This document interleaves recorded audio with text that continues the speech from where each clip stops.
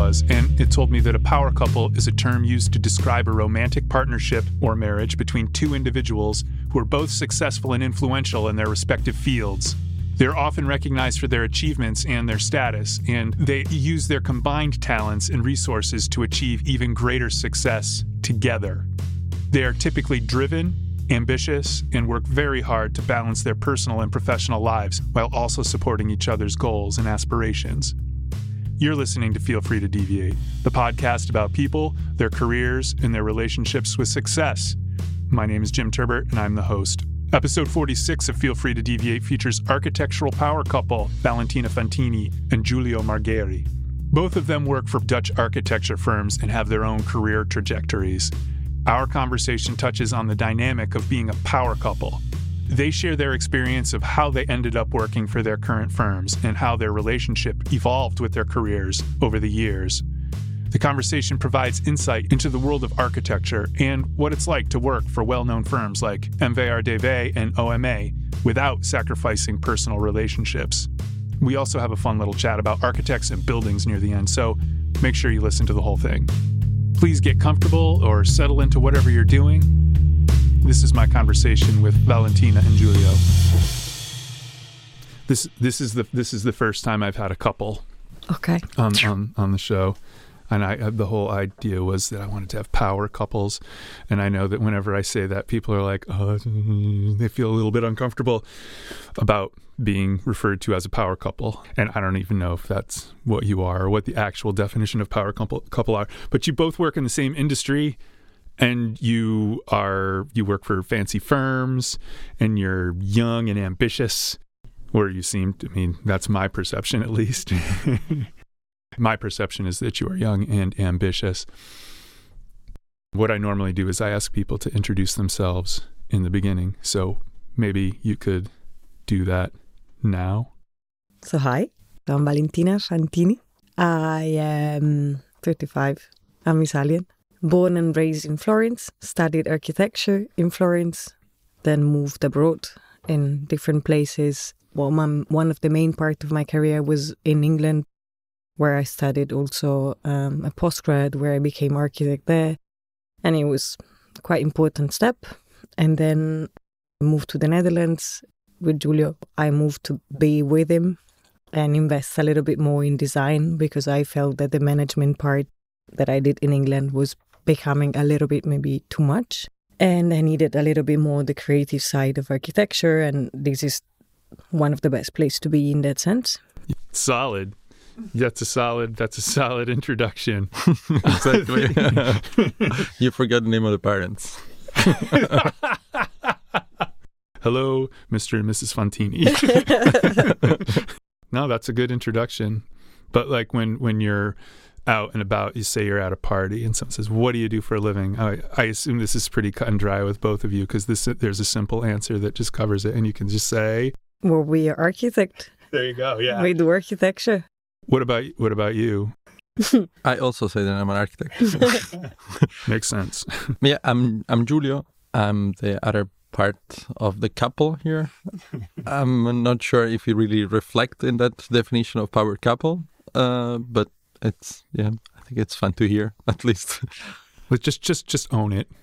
I think there are other strengths in that definition maybe of the couple, but yeah, I'm graduated in architecture. I've been traveling and living around, mostly related to work or to study architecture or to do experience around architecture or the kind of industry. And then I live in Rotterdam since 2015. So it's a while now. When I lived in Boston, I worked at a school called Wellesley, and it's a fancy school, and lots of fancy people go there, and they have a good art and architecture department. While I was at Wellesley, I supported the art history department, so I was in lectures constantly. So I learned a little bit more about architecture and contemporary architecture, and I had to do AV support for visiting artists, many of whom were architects. So I learned a little bit about this stuff, and I know that both of you guys work for pretty fancy architects. And Rotterdam is an architectural hub. Yeah. For lots of reasons. And I assume that that's why you came here, or Yeah. Yeah, I mean, I think it's quite fun because we traveled together here years ago before moving to the Netherlands. We were traveling with friends. We had a camper caravan, and we were kind of moving. We slept in Blijdorp in around the campsite in Nice. Blijdorp. Yeah. Moving around the Dutch cities, and of course, we came here mostly to sort of look around for weird architecture and kind of get to see what was happening, and then get to see a lot of the buildings that maybe we had studied in school and we were curious to see. I think we're like in our third year at uni or fourth. And then we kind of, I mean, it was a shitty weather. We had all to buy kind of new jackets because we were, of course, like unequipped and whatever. But still, there was a certain fascination with the idea. It would be cool to live in the Netherlands at some point. And we were saying it would be cool to live in Rotterdam because he had these ideas of being a big city and a bit of a metropolis. And he was the only one we'd seen in the whole trip, which it was a little bit out of maybe the Dutch schemes in that sense, but also having a little bit of that as well. Mm-hmm.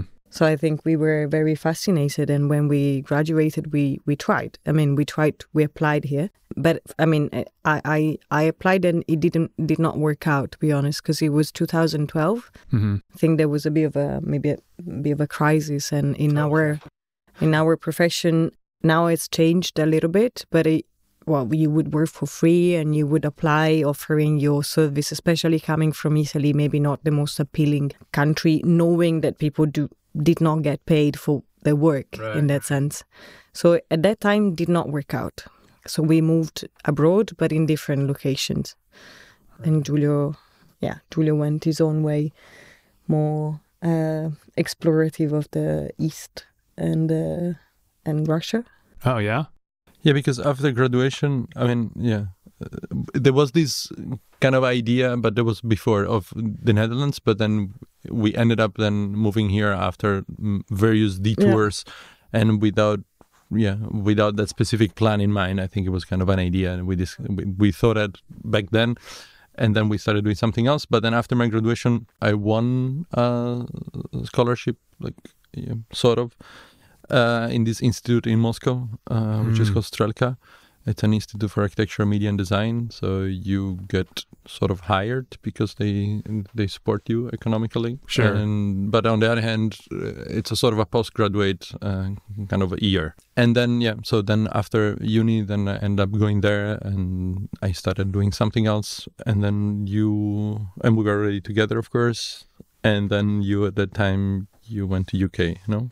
Yeah, I was in England when you were in Russia. Well, we almost left Italy at the same time. So he left to Russia in January, and maybe February I went to England. Then we met. You were there for 1 year, and the Strelka program at that time, 10 months. Yeah. Nice. But anyway, so and then we moved around, then we did other stuff, and then because of other work that I was doing, then I got in contact with the environment of OMA, and then I got pretty much hired before coming here. So when I came to the Netherlands, it was already with the goal of kind of working in the office.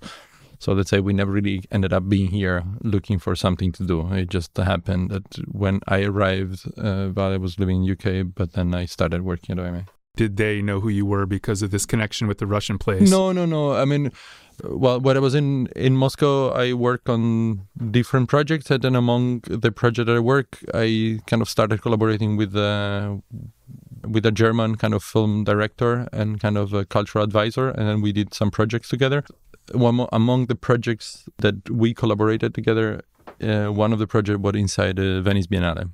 Ah. And then because I was the only Italian in the team, then I got to stay in Venice for pretty much a month for the installation, kind of for the supervision and everything.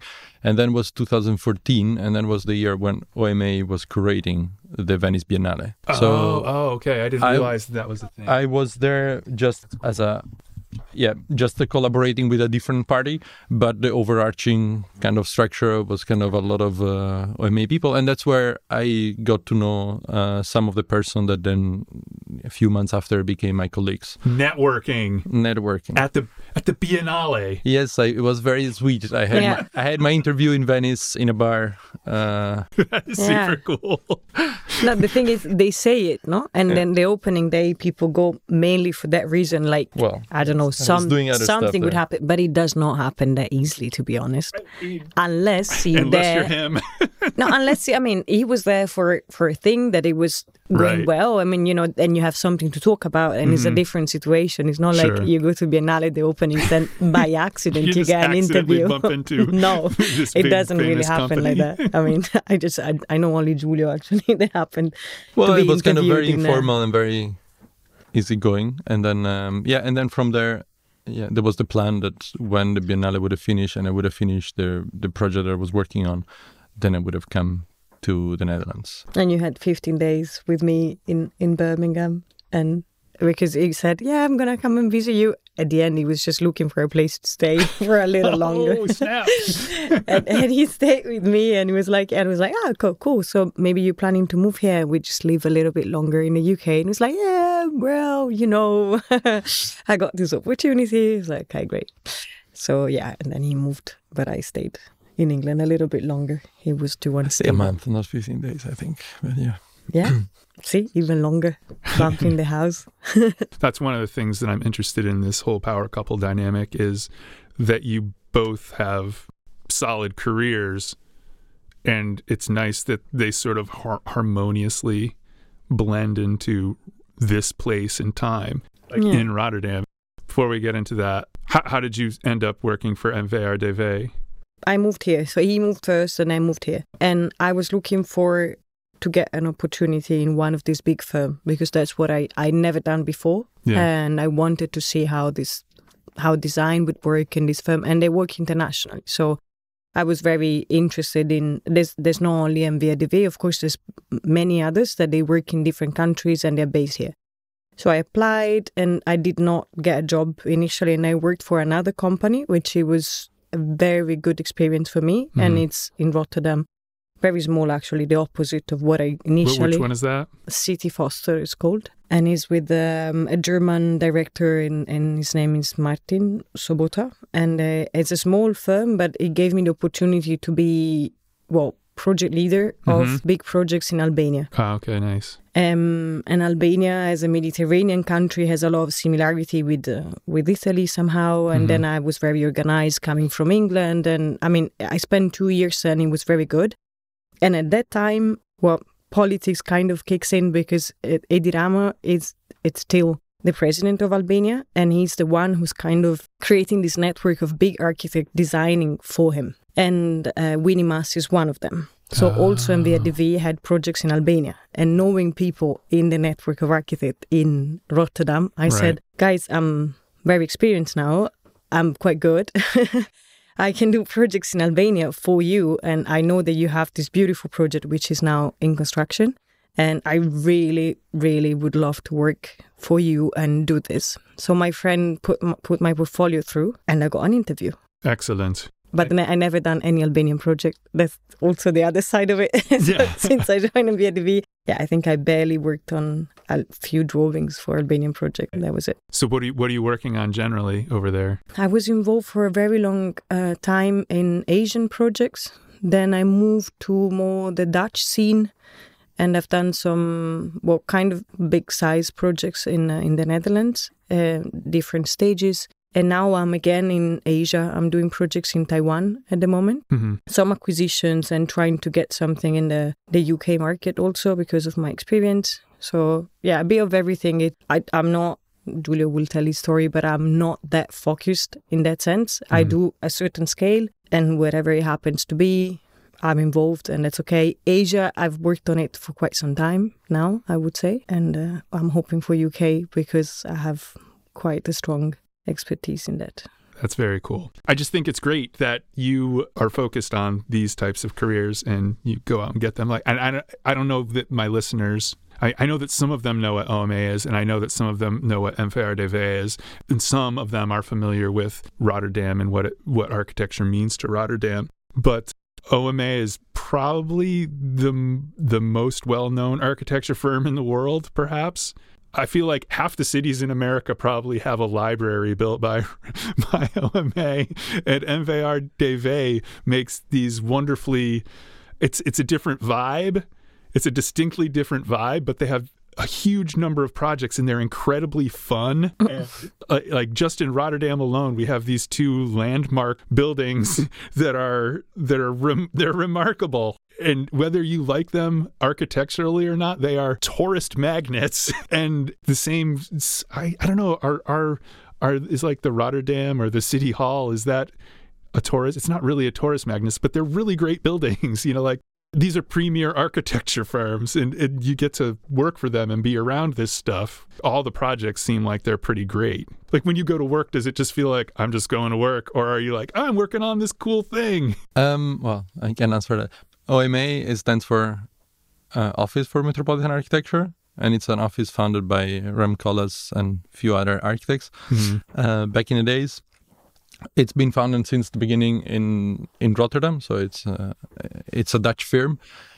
And then in time, it kind of grew and became an international firm that operates globally. So there is now, the headquarters is here in Rotterdam. Now it's a partnership. There are like more partners, but the majority of them sit in the headquarters in Rotterdam. But then there is about 200 architects or 200 person. And then there is another office in New York, and then there is also another office in Hong Kong.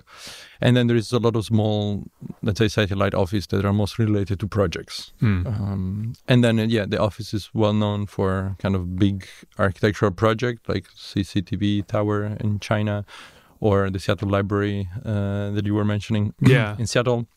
I think that's the only library that there is in American cities. That's the only one that I've actually been in. Exactly. But it's awesome. I don't think there are so many around, but yes.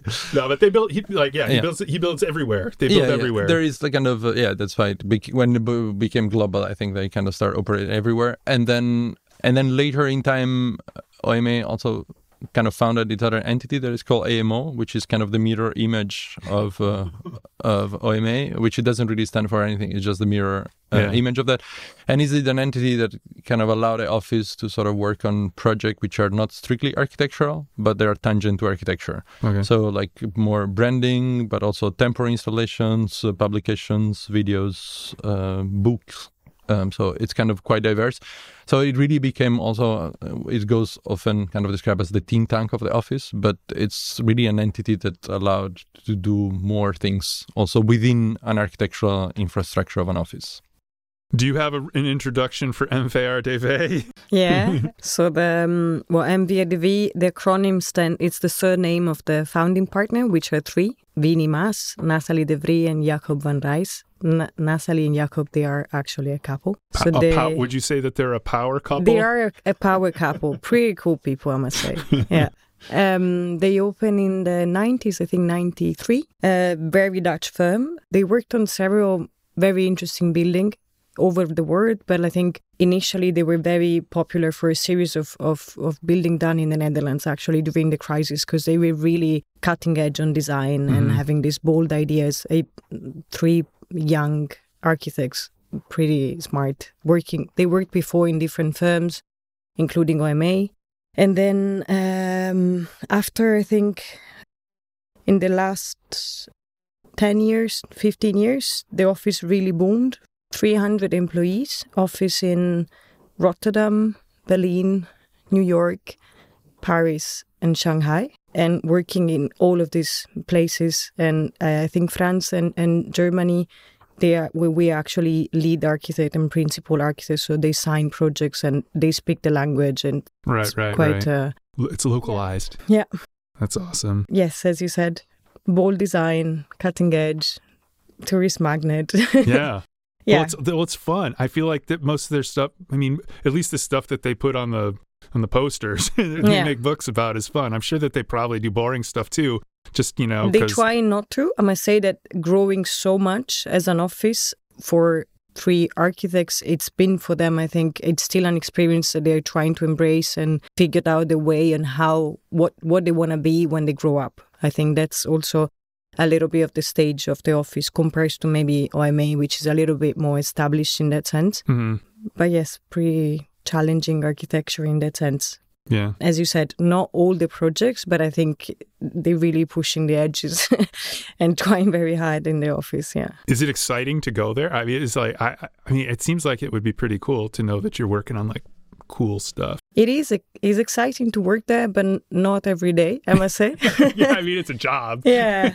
It depends. It really depends. But it is exciting. I mean, sometimes you get to work on projects. I mean, in the 5 years I've been there, I got to work on projects that I would never imagine. And I think it was a fantastic opportunity in that sense. But you have days that is like, oh, wow, this, I really don't believe in it. Because you also have to believe in the effort that they ask you and the pressure you have on. You really have to want to do that. It's not a place where you can just go and sit 8 hours and, it's fine, whatever, and then you leave. A lot of people do. So I think you can it's very hard in that sense. You've been asked to do a little bit more. I mean, Giulio does a lot more. Don't speak about me. I mean, you said that he does more.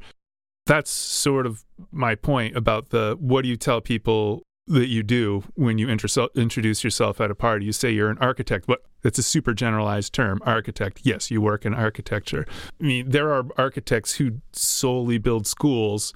There are architects who just make Burger Kings.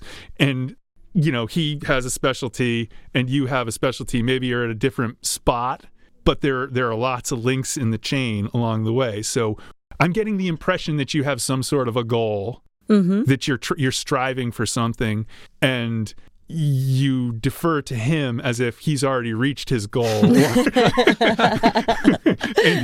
and I understand that because I already know what you guys do, and I think that the general public would say that he has a glamorous job. You know what I mean? Yeah. And we'll get to that.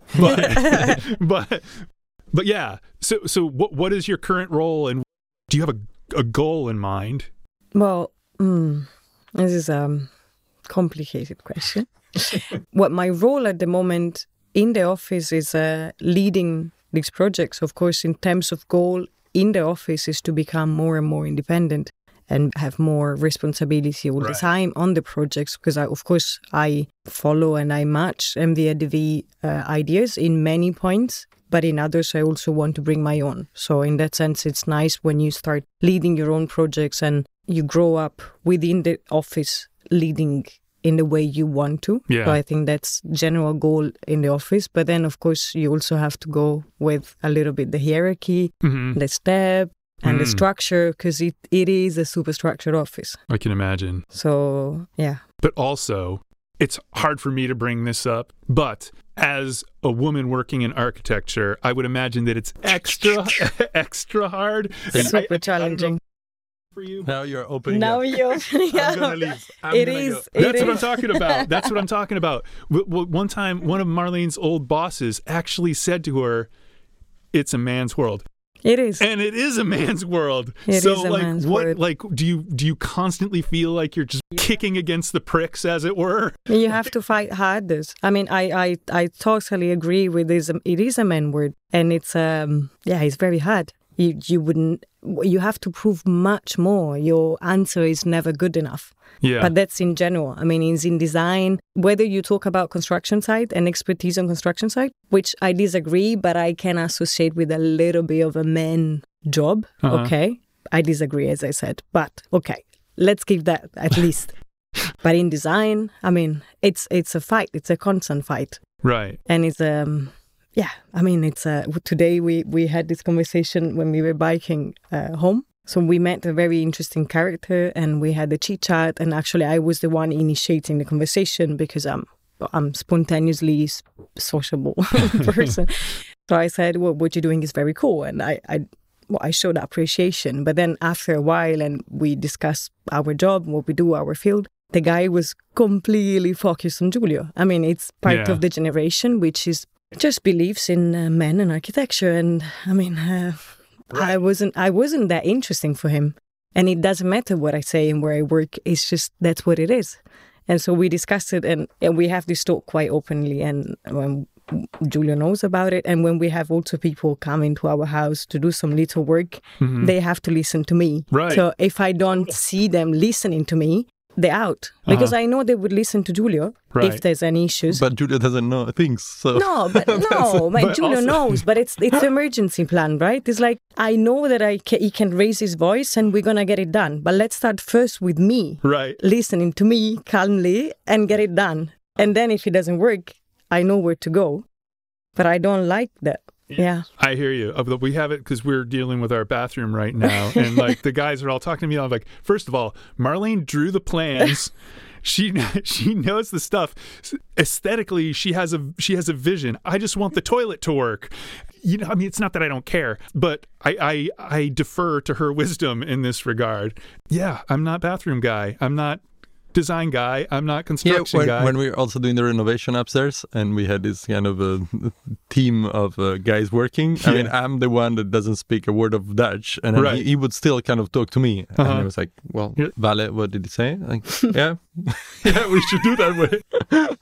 So I think it was kind of, I think she was getting very frustrated and annoyed, but I think that's, the perception was that if he had to ask kind of tough questions, he should ask me, even if I wasn't clearly understanding what he was asking me.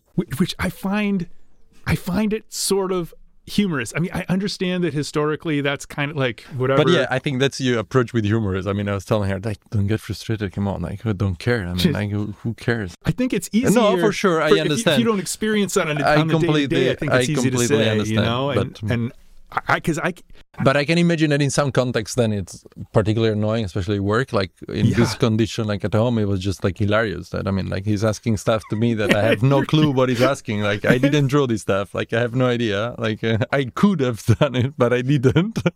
Right. So right. And then ultimately, I don't speak the same language, so there was also kind of another layer of complexity. Yeah. That is also funny. But you were asking, how do we introduce ourselves? Yeah. What's your title, for instance, whether that matters or not? I'm associate architect in the office. So, but it doesn't really matter. The majority of the stuff that I do in the office, they are more, when I introduce myself, at least I said that I work a lot with ephemeral architecture, meaning that a lot of temporary stuff. So I work in exhibition design, so like set up for exhibitions, quite a lot of interior design, mostly for retail, sometimes kind of small thing, but sometimes also larger. Right. With a lot of more temporary installations for fair or kind of, design week kind of installations, but also, I don't know, set up for fashion shows. So it's kind of temporary things, but I get to do also a lot of things that they're very tangent to architecture. So we work with videos, we work with publications, we do books. And don't you work with the Prada store?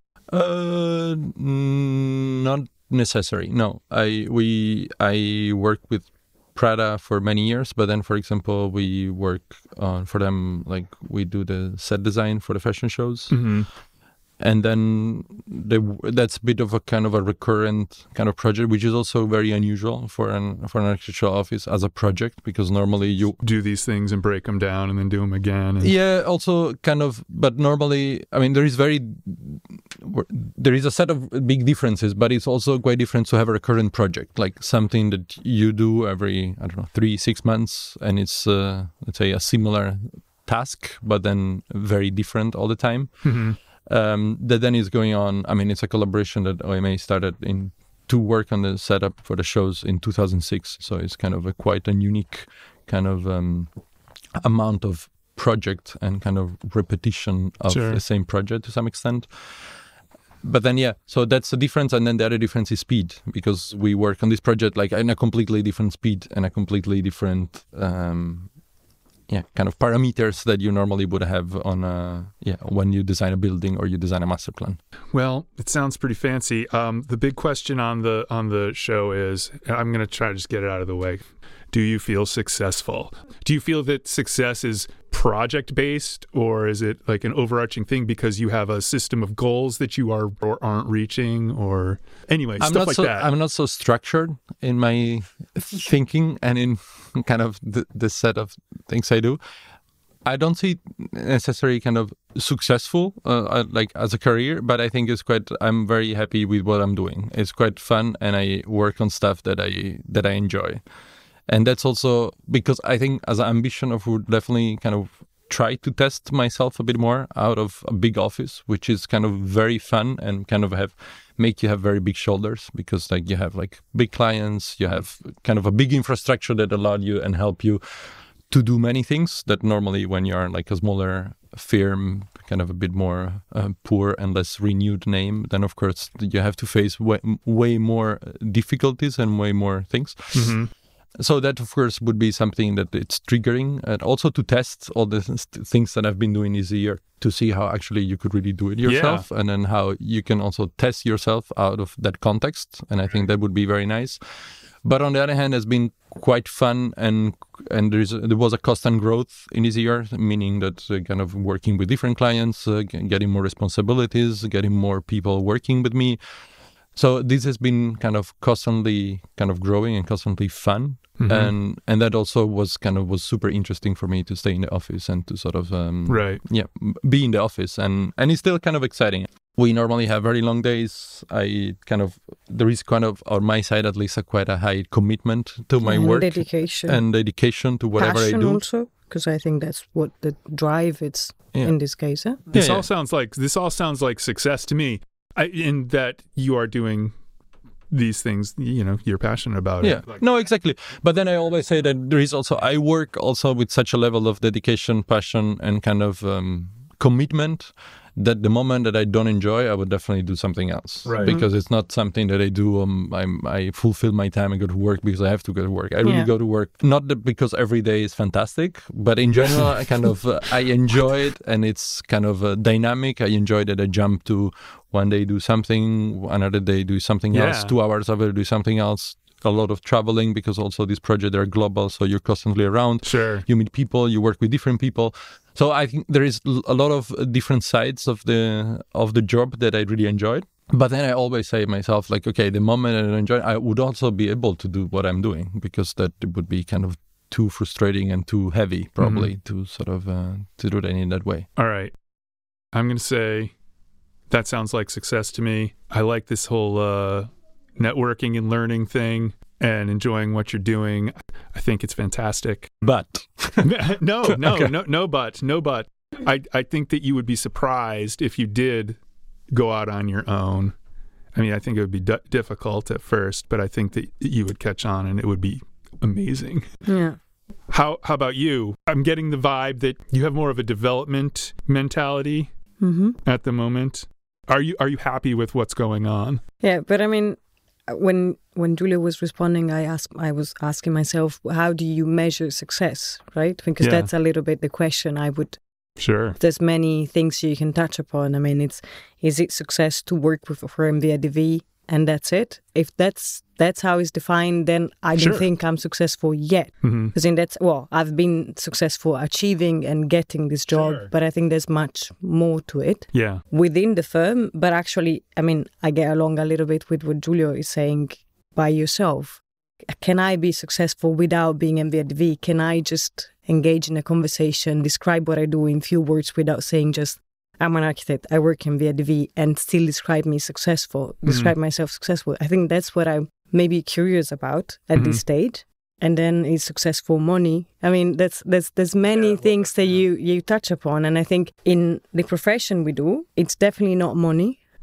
Of course, you also want to gain for what you do. Well, most of us do. Yeah, well, because you need it. I mean, it's very important. But indeed, pursuing your passion, enjoying what you do, keep having the chance to challenge yourself. Yeah. That's what defines more successful in what we do than just earning money for yourself, or just working or getting a job in a super cool firm, which is of course a big step, and is part of it. I mean, at least in my case, there must be more. There has to be more. I think that's true in general, right? Like, it's like when you're in school, you apply to get into a program, and like that, you get into the program, that's success. Yeah. But then what next? That's the thing. You can't just be like, yep, I did it. Yeah. I mean, it seems it's almost like it's a short time frame. I mean, success you achieve, but it's over by the end of the day. Exactly. In that sense, it's a development. I think I like that you interpret what I said so far, saying that you are in a development. Yeah, I mean, I really see it that way as well. I think there is definitely a fascination on kind of going to work where you've been studying. I mean, I did an exam about OMA, even without thinking that at some point I would ever work at OMA. And I think also working for these big firms, what is nice, I think, is like, also you compare it with maybe some of our friends which maybe didn't get that chance, which they're still very successful in what they do and they achieve a lot. But maybe they were not even looking for that chance in some cases. I mean, they were just simply happy to do other stuff. Yeah, indeed. But in our case, let's say we got this job, and then you see a lot of things happening. You see a lot of strong designer with strong ideas emerging and proving themselves. And that's the moment, and you're like, "Ooh, actually, that's what I want to do." And then you see the development after achieving the job. I mean, then that's the moment, and it triggers a lot more appetite than just getting the job. That's, I think, one of the nicest thing of being in this office is that you meet people, you see ideas, you see clients, you see opportunity, and you're like, wow, I want to seek that themselves. And that's, I think that's a very nice part of being in this environment. It's a bit of a port office in a way, because there are people coming and going, and then the people, they stay for quite a short amount of time. There are people that they ended up a bit longer. But then it's quite nice that you also get to see people that maybe you've met like 10 years ago in some workshop and some activities, and then they come back and maybe if they're not exactly in your office, they're in another office in the city. So in that sense, it's quite a dynamic environment, and it become really like a spot where people at some point pass by if you're in the architectural field. And I think it should be as such. I think you should have this kind of job and keep it as such, like as a dynamic job where you meet people and have ideas and they're still inspiring. The moment that they're not anymore, you shouldn't be there anymore, because you're not giving the best, and you're not gaining the best. Right. So could you work together? Yeah, I think so. Yeah. Well, we learned it recently. Well, but we would not. Well, maybe some projects. I'm very scared, but yeah. When you say we learned recently, are you talking about the renovations on your house? Yes. Okay. Yes, indeed. Yeah, we thought we would never work together, but actually we're not that bad.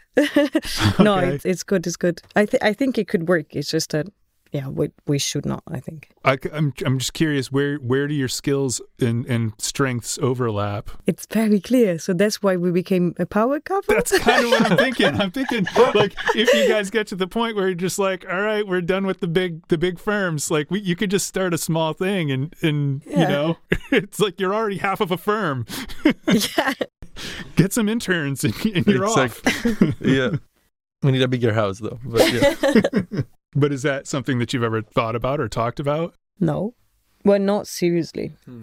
Let's say we do small projects and we do it together. So that's happening, and we hardly fight, I would say.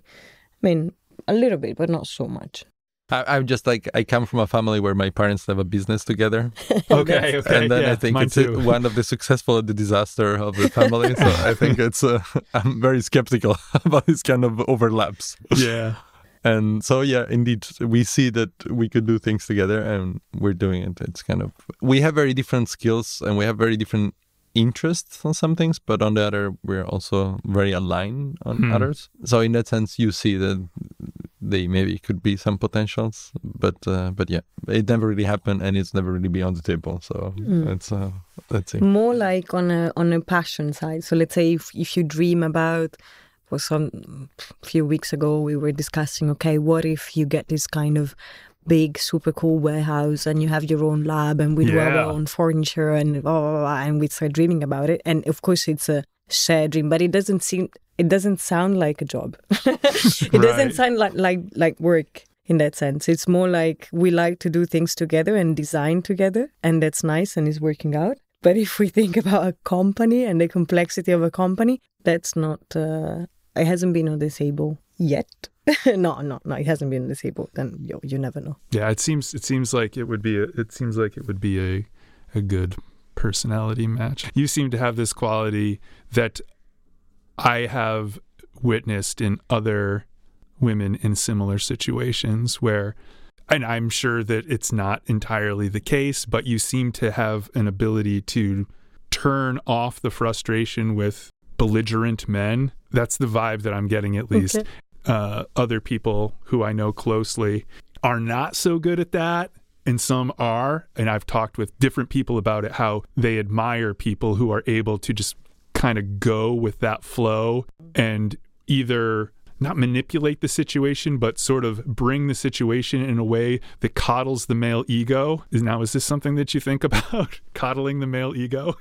Cuddling the male ego is no, but it's true. I mean, it is true what you're saying, that it's that I'm not one of these feisty women which is like screaming like crazy and because things are not going right, because I don't think I achieve much out of it. Well, that's the other side of the thing. Like, if it was a guy who was just like, no, fuck, then it's like no big deal. But if it's a lady, then it's bad. Yeah. And so you can't be that, but then you also know what needs to get done because you're a professional and you know what needs to be done. But I also recognize the capacity and the skills within the man partner, which is, in our case, let's say, I totally respect and admire what Giulio does. And that's why certain things I'm very happy to be together. I mean, there's sort of cliches which are very bad, and sometimes, women cliche like, okay, you wear a ring, you wear makeup. I mean, all of these tiny things that you have to be careful about, and sometimes in our field you're like, you have to dress up as a man, or then but you do it and then you frustrate yourself so much. So I'm like, okay, if you want to do it because that's the way you get your things done. If that's you. And anyway, at some point it will be recognized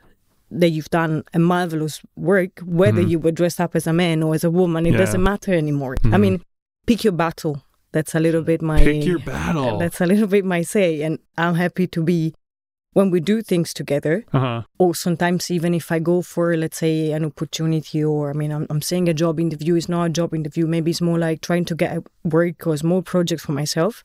I'm actually very happy and proud to go with him, for instance, because I know that he has a presence and it would make me stronger as a woman. But I don't feel embarrassed about it. Because I pick my battle. My battle is to get the project and to do it marvelously. That's the thing. And I don't I don't do inside myself with these things. So I think that's how I deal with the women in architecture situation. All right. Yeah, I'm sorry if I'm harping on that or if it's obnoxious. But also another side to that dynamic. All right, you guys obviously had, in the beginning, you had these tests to your relationship with being in England, being in Russia, being here, and then you coalesced here in Rotterdam. But so what happens if one of you gets a big opportunity that needs to take you someplace else? Now, like, there are lots of factors. We prepared for this question. That's okay. We prepared because it's been on the table a few times. that's okay. It has been on the table a few times. But then we're still in Rotterdam. Right. Okay. Right. So, all right. Tell me a story. Giulio. No, I mean, I think without getting specific about stories, I mean, I think I moved here and then we've been apart for quite some time, even before I was moving here. And then it was inevitably a moment to sort of, okay, what do we do?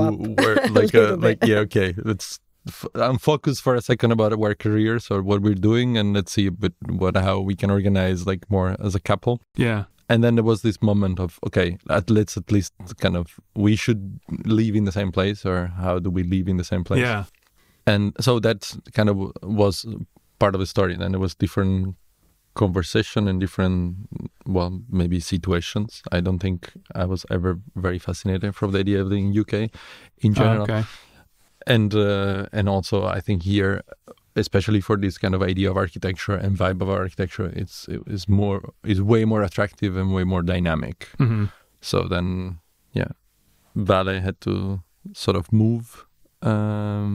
Leave part of the life, leave part of the career, like friends and so on, which they're not. I mean, they still come here and we see them, but of course it was kind of a big of a shift, which initially was kind of lived with a certain frustration, and especially because of leaving behind some stuff, but also because of being the one that had to give it up. Right. And a bit of jealousy. I mean, you can add on all of this bad feelings. I mean, I was living my life, I was living my friends, I was living money also, and I was coming here to a place that I loved with a person I technically loved.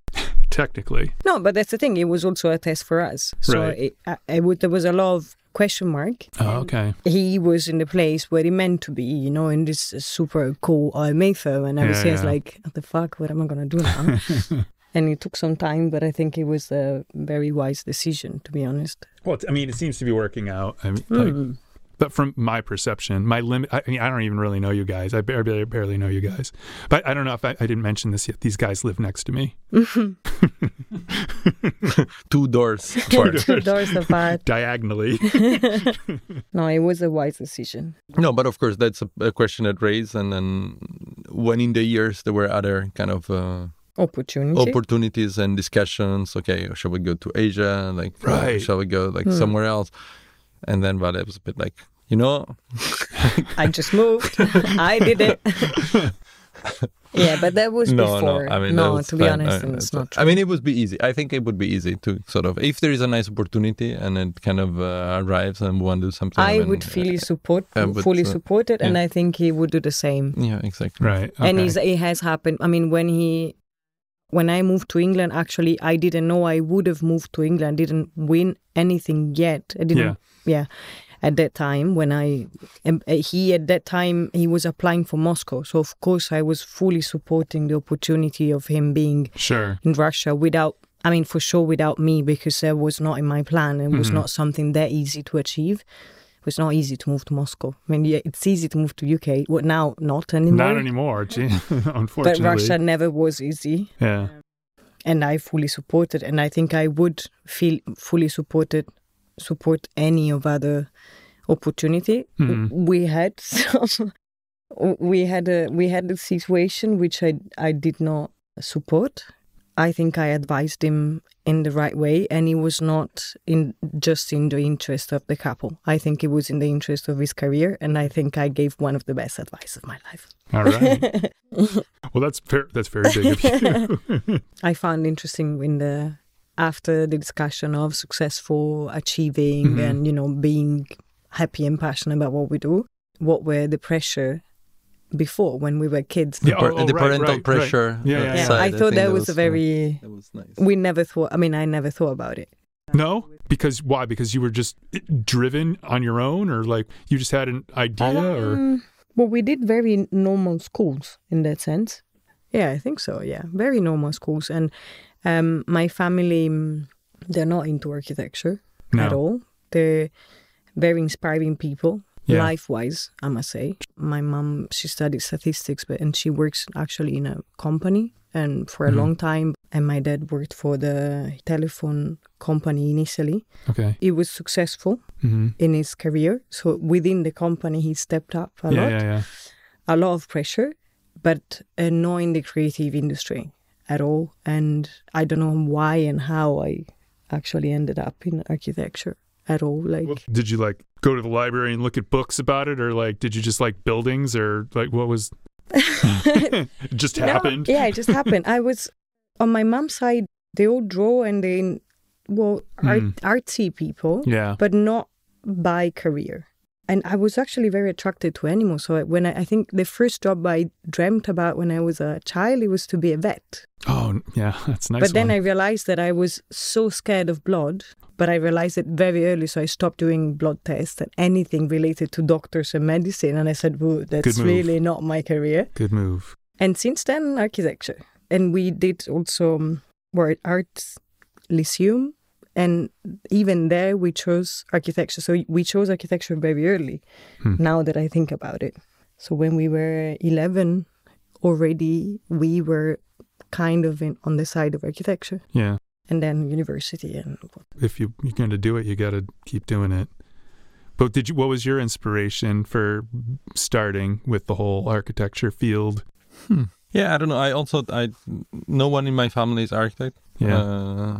So that was also quite a new territory also for me. Yeah, it's quite an artistic family, I could say. Everybody works in art-related fields. And strong craftsmanship. Yeah, a lot of craftsmanship, yes, true. But did you build stuff when you were a kid? Yes, I build stuff. I also, when I arrive in the office, because my parents, they have an antique shop, but I also have a lab where they restore antiques. So that's pretty cool. Yeah, it's kind of been always in a bit of a lab kind of craftsmanship kind of environment. And that was also fun because when I arrived in the office, which I was quite young and lost kid soul. I didn't have much experience. I had experience working in small Italian offices, or kind of had experience working abroad, but never like in such a big office with so many people, like such a massive project and everything. So when I arrived, I was like really, really kind of a bit in shock of the whole things were happening around me. But then there is a fantastic model shop in the office where we build models. I can imagine. It must be amazing, right? Yeah, it's a very beautiful place. There is machines that I didn't know, but there were also a lot of machines that I was familiar with. So I spent quite some months kind of doing models and kind of find my quiet spot in the model shop in the office.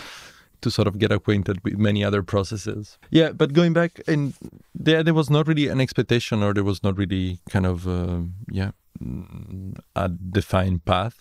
I think I decided to go to an art school, which was not the favorite option for my parents. But at the same time, they strongly advised me not to do it, but they didn't kind of... Whatever, it's your life, buddy. Yeah. But they were also very happy for me to do it. And I think it was also the people around me. I think in the Lyceum, then we were doing this kind of architectural kind of classes and things. And then after high school, then you have to decide in which uni to go. Yeah, I thought it was kind of a good in between. There was a lot of artistic kind of subjects, and on the other hand, also some more technical. So I thought that regardless what I would do, it would kind of become a good, let's say, cultural kind of field, and then that it kind of touched many different topics. Sure. So even without, I thought maybe it was kind of a bit less specific than others, so that you don't really get a skill that you can do only one thing with that.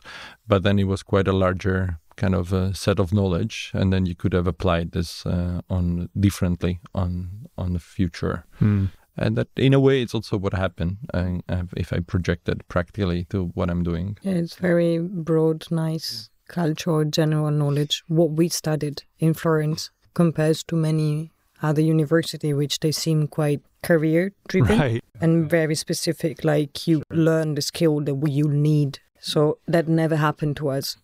You learn a lot theoretically of many things that you could do. You learn, of course, some bases and stuff. Right.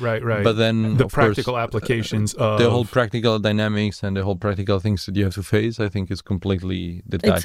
Which is maybe it's also it's valid for many other faculties and schools. Yeah, for us was quite like, okay, the moment you step in an office and there is kind of a lot of things happening. Completely different. You need to basically re-educate yourself. You start again. To get a different set of knowledge.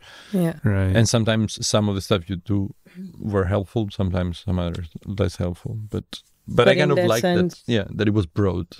I don't really have a lot of other specific work questions, but I do have a few questions. I don't know if you know this, but a lot of Americans tend to latch on to their European ancestry and strongly identify with it, whether they have any idea what it means to be Italian or Irish or not. I happen to be both ancestrally Irish and Italian, like many American mutts from the northeastern United States. As someone who grew up with vaguely Italian roots, I'm curious, what brand of pasta do you buy? Rummo. Here you can find Rummo. That's that you like that one better than... Or Molisana. That's the one that I've been buying. Okay. Molisana, it still has 100% flour, which is Italian. Rummo doesn't. Oh, okay. All right. I think if you're looking for being very patriotic, I think Molisana No, is it's not about patriotic. No, on our side, I think. Like if we are looking like... I think that's maybe the best. But Rummo has kind of a beautiful shapes pasta. That has this... and the texture is very nice. Yeah, I think that Molisana doesn't have. But yes, and you can find it. I think when we came, it was a bit more difficult, but now you find it also in some... And they used to send us the parcel with also the Rummo pasta. Yeah. But now it's very easy to find. Right. Yeah. Architecturally speaking, Now I looked this up on the internet. I was telling you before that I was looking at these things. Shoot. There are architects that people love and architects that people hate. Mm-hmm. Who do you hate?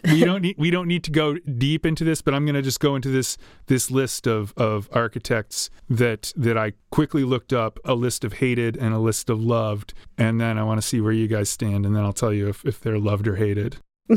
But you probably know already.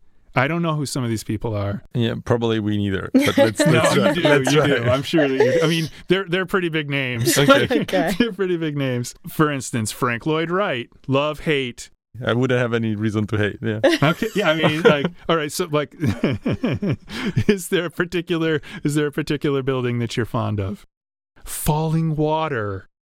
That's For him, like, no. Yeah. Speaking about his work. Yeah. Or do you not? I mean, you don't have to know the names. Yeah. No, I mean, the I'm not Falling trying Water. to put you on the spot. No, for sure. No, the Falling Water for sure. I haven't seen it. I was thinking if I have visited stuff of him. I mean, the Guggenheim. Guggenheim it's is of course. definitely what you that's love. a big one. That's a big one. And then also because we've And been... it comes back in references been and you there use it a lot. Yeah. Anyway, yeah, he's on the list of loved. Le Corbusier. Love. 100% love. Just as a side note, Alice Friedman, the architecture professor at the school I used to work at, she would casually refer to him as Corb, as if she knew him. No, we call it Corbu. Okay. Because we're Italian. We need the vowel at the like end. they're buddies, like they went to school together or something. Yeah. Robert Venturi. Love. He's on the hate list. Yeah, of course. Okay. But he's the controversial guy. He's but of course, divisive. Yeah. Okay, here's another one. Okay, now you don't have to answer this. Rem Koolhaas. Big love. Yeah. Well, no, for sure. Yeah. I mean, technically he's your boss. Also but he's also on the hate list, which I was very surprised. I guess because he's divisive. It is very controversial. Yeah. It's also not like...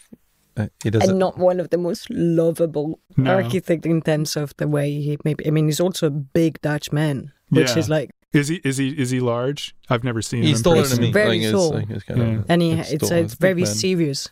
Okay, but definitely love. Well, it's part of the charm, right? I mean, I guess I don't know. Yeah, I mean, he works for him. I don't know, so I can't say things. Does he ever go to the office?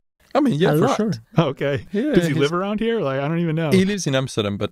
Okay. He's here. I mean, he travels quite a lot, but of course he's in the office. Yeah.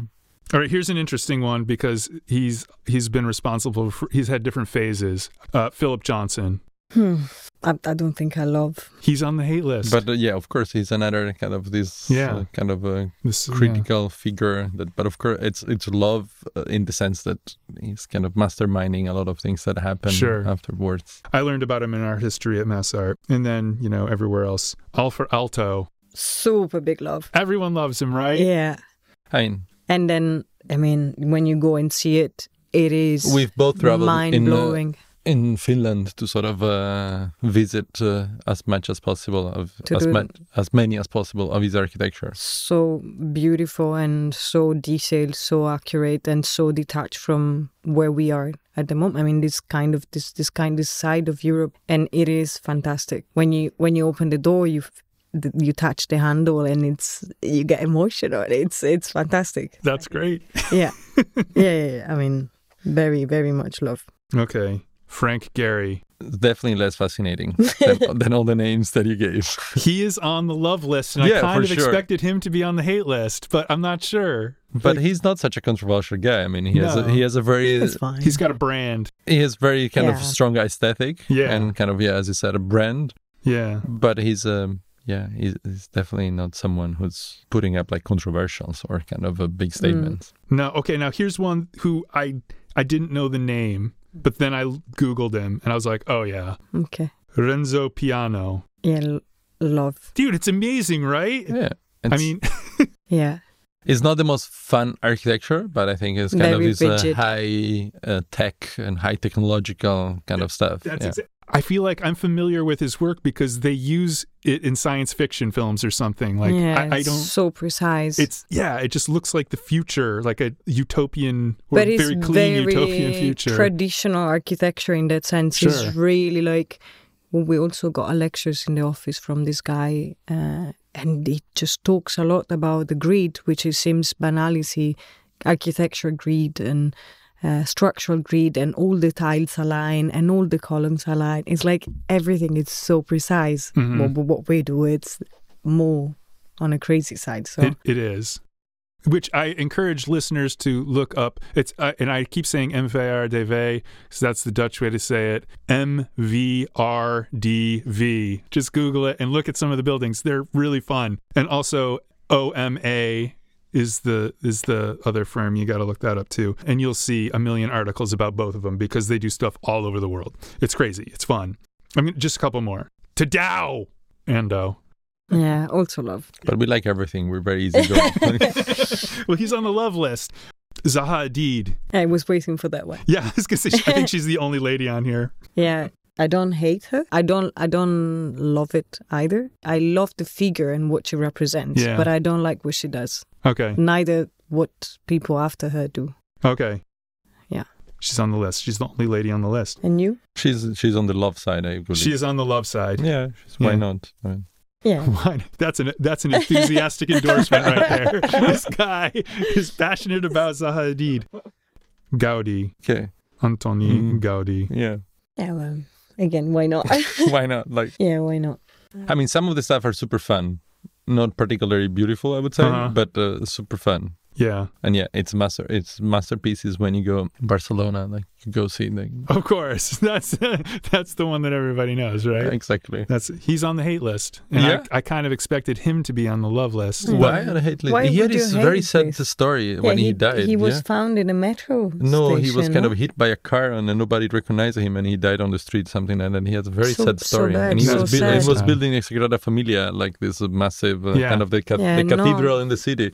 Yeah. And then he died not far from there. In his own city. Yeah. Like, how could they I think not he know? had a very sad story. Maybe I'm kind of missing some part. But yeah, so that's why I'm surprised that he's on the hated he deserves side. to be loved. I mean, not... Maybe he's hated because they didn't manage to finish the Sagrada Familia.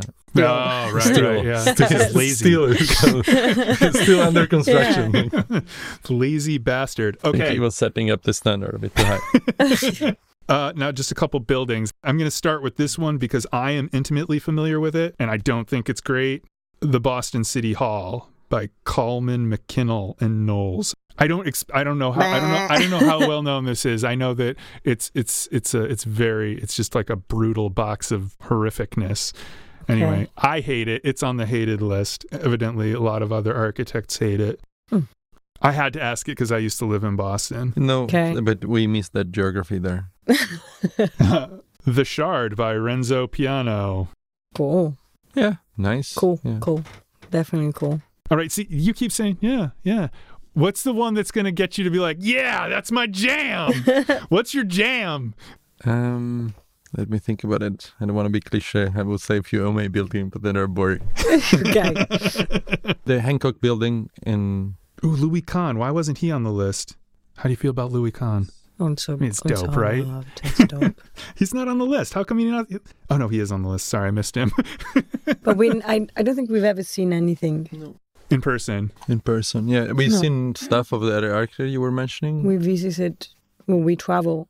We've been traveling a lot also. We travel a lot. But, but yeah, the John Hancock building in Chicago or the Sears Tower in Chicago. Yeah. I think like this super beautiful tower. Chicago's kind of like Rotterdam in the architecture sense, right? It's like kind of exciting and like groundbreaking. And, But I guess the reasons are different, I suppose. Sort of like the invention of the skyscraper. Yeah, I think that was also related to the destruction of the city fire, was destroyed. I think it was a big fire. No, but in Chicago, I think there was a big fire. And then the fire kind of allowed like a bigger rebuild. And I think here the destruction was... With Sullivan. War. Yeah. And it's a big chunk of history that we study also at school. And I think it was fascinating. I got the chance to go and I was like, wow, I really want to go as well. Yeah, beautiful. It is beautiful. What other buildings do you have? What other buildings? You want more buildings? Okay. The Walkie-Talkie in London by Raphael Fenoli. No, these I don't like, then I can say. Okay, I'm not even sure I know that one. Which one is that? It's a walkie-talkie. It's one of these skyscrapers in the city. It's one in the financial district. Okay. If you go to London, you'll see it because the shape is exactly how it's called. All right, I'm not picturing it. Doesn't matter. Well, it also means that it was not remarkable. There is many buildings around there, like you're in the city. So it's a tower. So many towers. Yeah. Can I just say that the first time Marlene was in the U.S. was on a student exchange in 2001. We visited New York, and we were walking around, and she really wanted to see the buildings. And she was disappointed. She was like, she thought they would be higher. Oh, wow. Wow. Higher. Does that surprise you? Yeah. She thought that the Empire State Building was not, she thought it should have been taller. Okay. We were impressed by the Chrysler building. It's beautiful. I mean, they're so impressive, but it's, And the concentration, what is you've amazing been recently, in New but York. when we went, I remember we went, it's like, wow. Yeah, but it was very familiar. Yeah, New York. Of course, you see it in all the movies. Yeah, and all exactly. the You have this weird perception before. that you've been there, and you know everything. All right, there are a lot of Frank Lloyd Wright buildings on this. I'm going to skip most of those. I like them. They're nice. I mean, nice. What's not to like It's about a good them? architect. Sydney Opera House. Yeah. Well, yeah. It's on the love list. It's kind of this landmark that everybody knows and say. We haven't seen it, so I mean, I have. Yeah, it's hard to sort of say, but it's very iconic. It is, for sure. It's often associated with this image of this, how it's called, the drying dishes kind of rack. Yeah, totally. It's the Leaning Tower of Pisa. Yeah. It's weird. It's from where we are, so why not loving it? All right. Yeah. It's on the hate list. It's on the hate list? It is. It's very tiny. Why would you hate it? It's such a small thing. I don't know why you would hate it. I think it's cool. Well, it looks big because it's in the middle of a field, but it's very tiny. Right. And cute. Oh, speaking of being in the middle of the field, how do you feel about the Eiffel Tower? Yeah, wow. I love it. Cool. It's one of my favorites. Yeah. I don't know why I like it so much, but I really, really like it. And very important also. I mean, yeah, well, besides that, just like when I see it, I get a little excited. Yeah, it is exciting. It's one of the things that you're very familiar with. Maybe that's why. Kind of, it's always in the since childhood imagery of. You can draw it as well. You can draw it. Maybe that's what it is. I think that's a nice bit of it. You can really draw it. Yeah, I really like it. Why? Oddly enough. I'm not familiar with this. The Rugyong Hotel in Pyongyang, North Korea. Oh, wow. It's this triangular building. Super cool. Oh, yeah? See? All right. There you go. You got excited? I'm sure I've seen pictures of it then because I've seen... Yes, it's the only kind of big high-rise that you have in the city. It's just funny that they threw a North Korean thing on there. Like nobody's actually been to it. It's quite a weird list. A lot of Frank Lloyd Wright. Yeah, tons. A Korean tower. It's a crazy list. Yeah, like Mies van der Rohe, Frank Lloyd Wright, Korb, I.M. Pei, the Louvre Pyramid by I.M. Pei. How do you love it? You hate it? Love, yeah. It's nice, right? I don't particularly love, but yeah. No. It's a bit boring. What about this is not a building. It's more of a park experience. The High Line. I think very exciting. Yeah, it's very cool. I think it really changed a lot from the first time I was there to kind of now. I mean, now it's super this high-end strolling kind of infrastructure. I was with only there in the beginning. Fancy buildings around all the way. Yeah. By exciting as a principle. All right. Thanks for being on the podcast, guys. I hope we found a groove. It's very pleasant. I hope you had fun. Yeah. Anyway, thanks a lot for coming on. And I think it was very nice. I liked it too. Thanks a lot. We should eat some food. Yeah, food time. That was Valentina and Giulio. What did you think of the power couple angle? The episode was a bit longer than what I wanted it to be, but they were two guests, so they both needed a little bit of extra time. I liked it. It was fun. I feel like they revealed some nice tidbits about what it's like to live with a partner who is just as driven and focused as you, and who in some sense is a colleague and in another a competitor. I like how they acknowledge the feelings they have and the compromises they each make, but also how they integrate networking and their careers into their social and personal lives.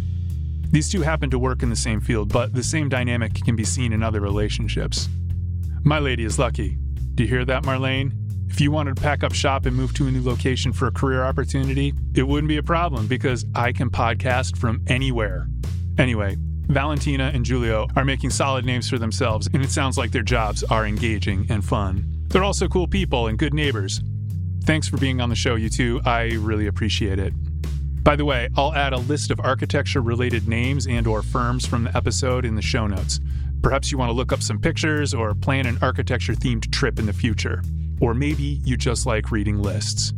As always, I'd like to thank you, dear listener, for listening and downloading and interacting in any of the ways you can interact. If you feel like going to Apple Podcasts to leave a glowing 5-star review, that would be great as well. I'd appreciate it. Additionally, I'm at Feel Free to Deviate on Instagram, YouTube, TikTok, and Facebook if that tickles your fancy. And you can find a website at feelfreetodeviate.com. If you feel the urge to contribute financially, there's a donate page on the website, but you can also go to buymeacoffee.com/feelfree. That's just feel free, no deviations. It's a quick, easy, and painless way to help offset the cost of running the show while simultaneously keeping me caffeinated, which costs more than you might think. Episode 47, coming up in 2 weeks, will feature pop maestro Tom Sturm. It's going to be fun. Thanks again for listening, and I'll see you, or feel your digital presence, in the future. Goodbye.